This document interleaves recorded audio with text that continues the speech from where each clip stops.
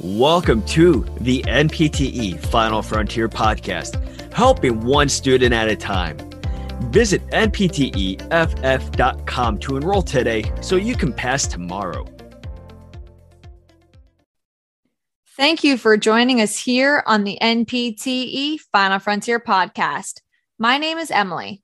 And my name is David. Today, we will be discussing tests for peripheral venous and arterial insufficiencies. As you know, we have previously discussed arterial ulcers versus venous ulcers, so make sure you head over to that podcast episode to listen to it for additional review. Now, let's start off by discussing the test of peripheral venous insufficiency. There is a wide range of tests that can be used in order to detect venous disease and dysfunction. Today, we will be discussing a few of those important ones. The first one to discuss is the percussion test. The purpose of this test is to examine the competence of the greater saphenous vein. This will be performed in standing, as the examiner palpates the greater saphenous vein distal to the knee with one hand while it is tapping 6 inches proximal to the knee with the other hand. Valvular incompetency can be concluded if pulse wave is felt by the lower hand. Now let's discuss the Trendelenburg test. The purpose of this test is to identify vein incompetence. This will measure the time taken to refill veins in the dorsum of the foot. The test is performed when the patient is lying supine, with the leg being tested elevated to allow venous blood to empty, which can approximately last for 1 minute. You will want to secure a tourniquet, which is a tightened strap, around the proximal thigh to prevent backflow. After 1 minute, the patient stands, which at this point you will observe for venous distension. If veins fully distend within 5 seconds before the tourniquet is released, then valvular incompetence is within the deeper veins. If veins fully distend within 5 seconds after the tourniquet is released, then valvular incompetence is within the superficial veins. Another important test is the venous filling time. The purpose of this test is to observe the superficial veins of the dorsum foot. This test is performed by elevating the limb and then the lowering of the limb to a dependent position. You should note that time and how long it takes for the superficial veins to refill.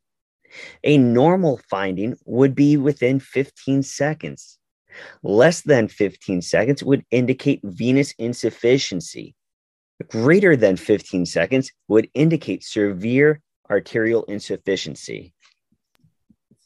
So before I dive into discussing arterial insufficiency tests, I want to review 2 additional tests which are used to assess both peripheral venous and arterial insufficiencies, which include the Doppler ultrasound and the air plethysmography.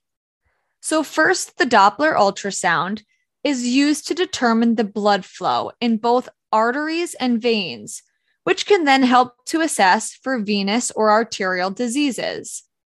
The test is performed by using a handheld probe, which produces audible signals when placed over moving fluids.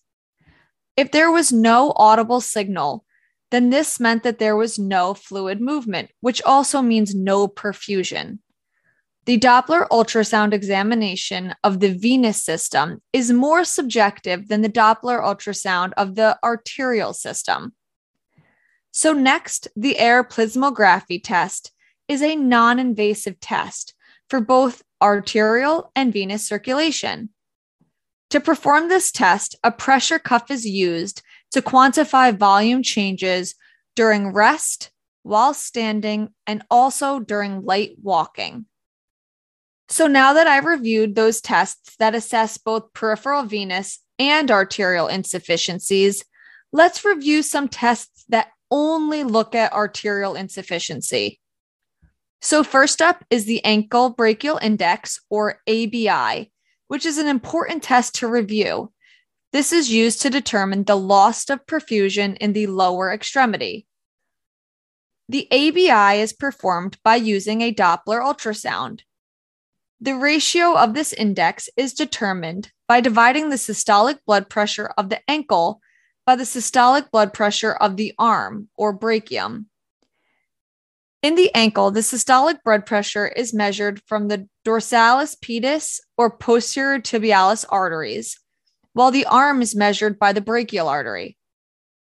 The systolic blood pressure is measured bilaterally in both ankles and arms. The higher systolic blood pressure value is used to calculate the ABI. So now let's review the ABI values, which are extremely important to know, especially for the exam. So if an ABI is greater than 1.2, this can indicate a falsely elevated value, arterial disease, or diabetes. If the ABI is between 1.19 to 0.95, this is normal. If it is between 0.94 to 0.75, this indicates mild arterial disease or positive intermittent claudication. If the value is between 0.74 to 0.50, this indicates moderate arterial disease or positive resting pain.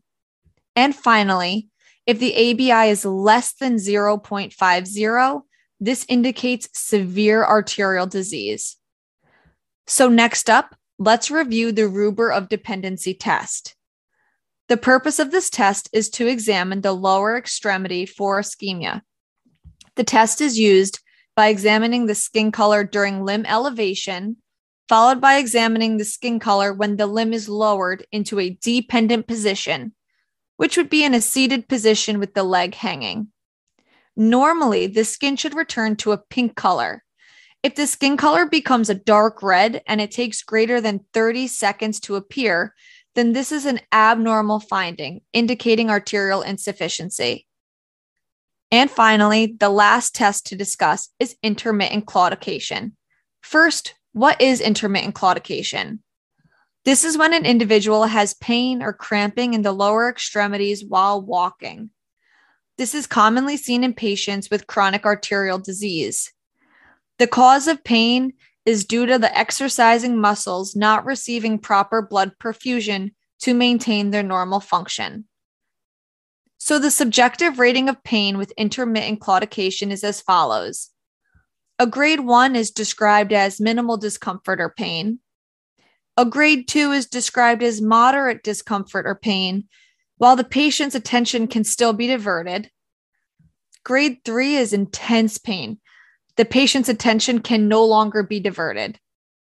And grade 4 is excruciating and unbearable pain.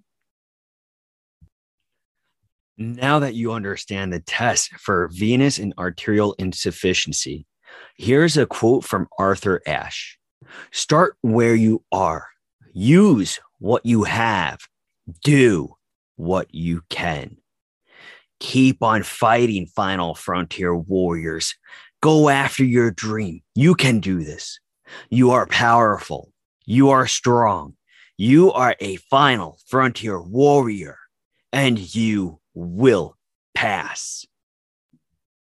Thank you very much for listening. For more information on NPTE Final Frontier, please visit npteff.com. You can also check out all of our social media platforms such as Facebook, Instagram, Twitter, and TikTok. Till next time, have a great day and a powerful tomorrow.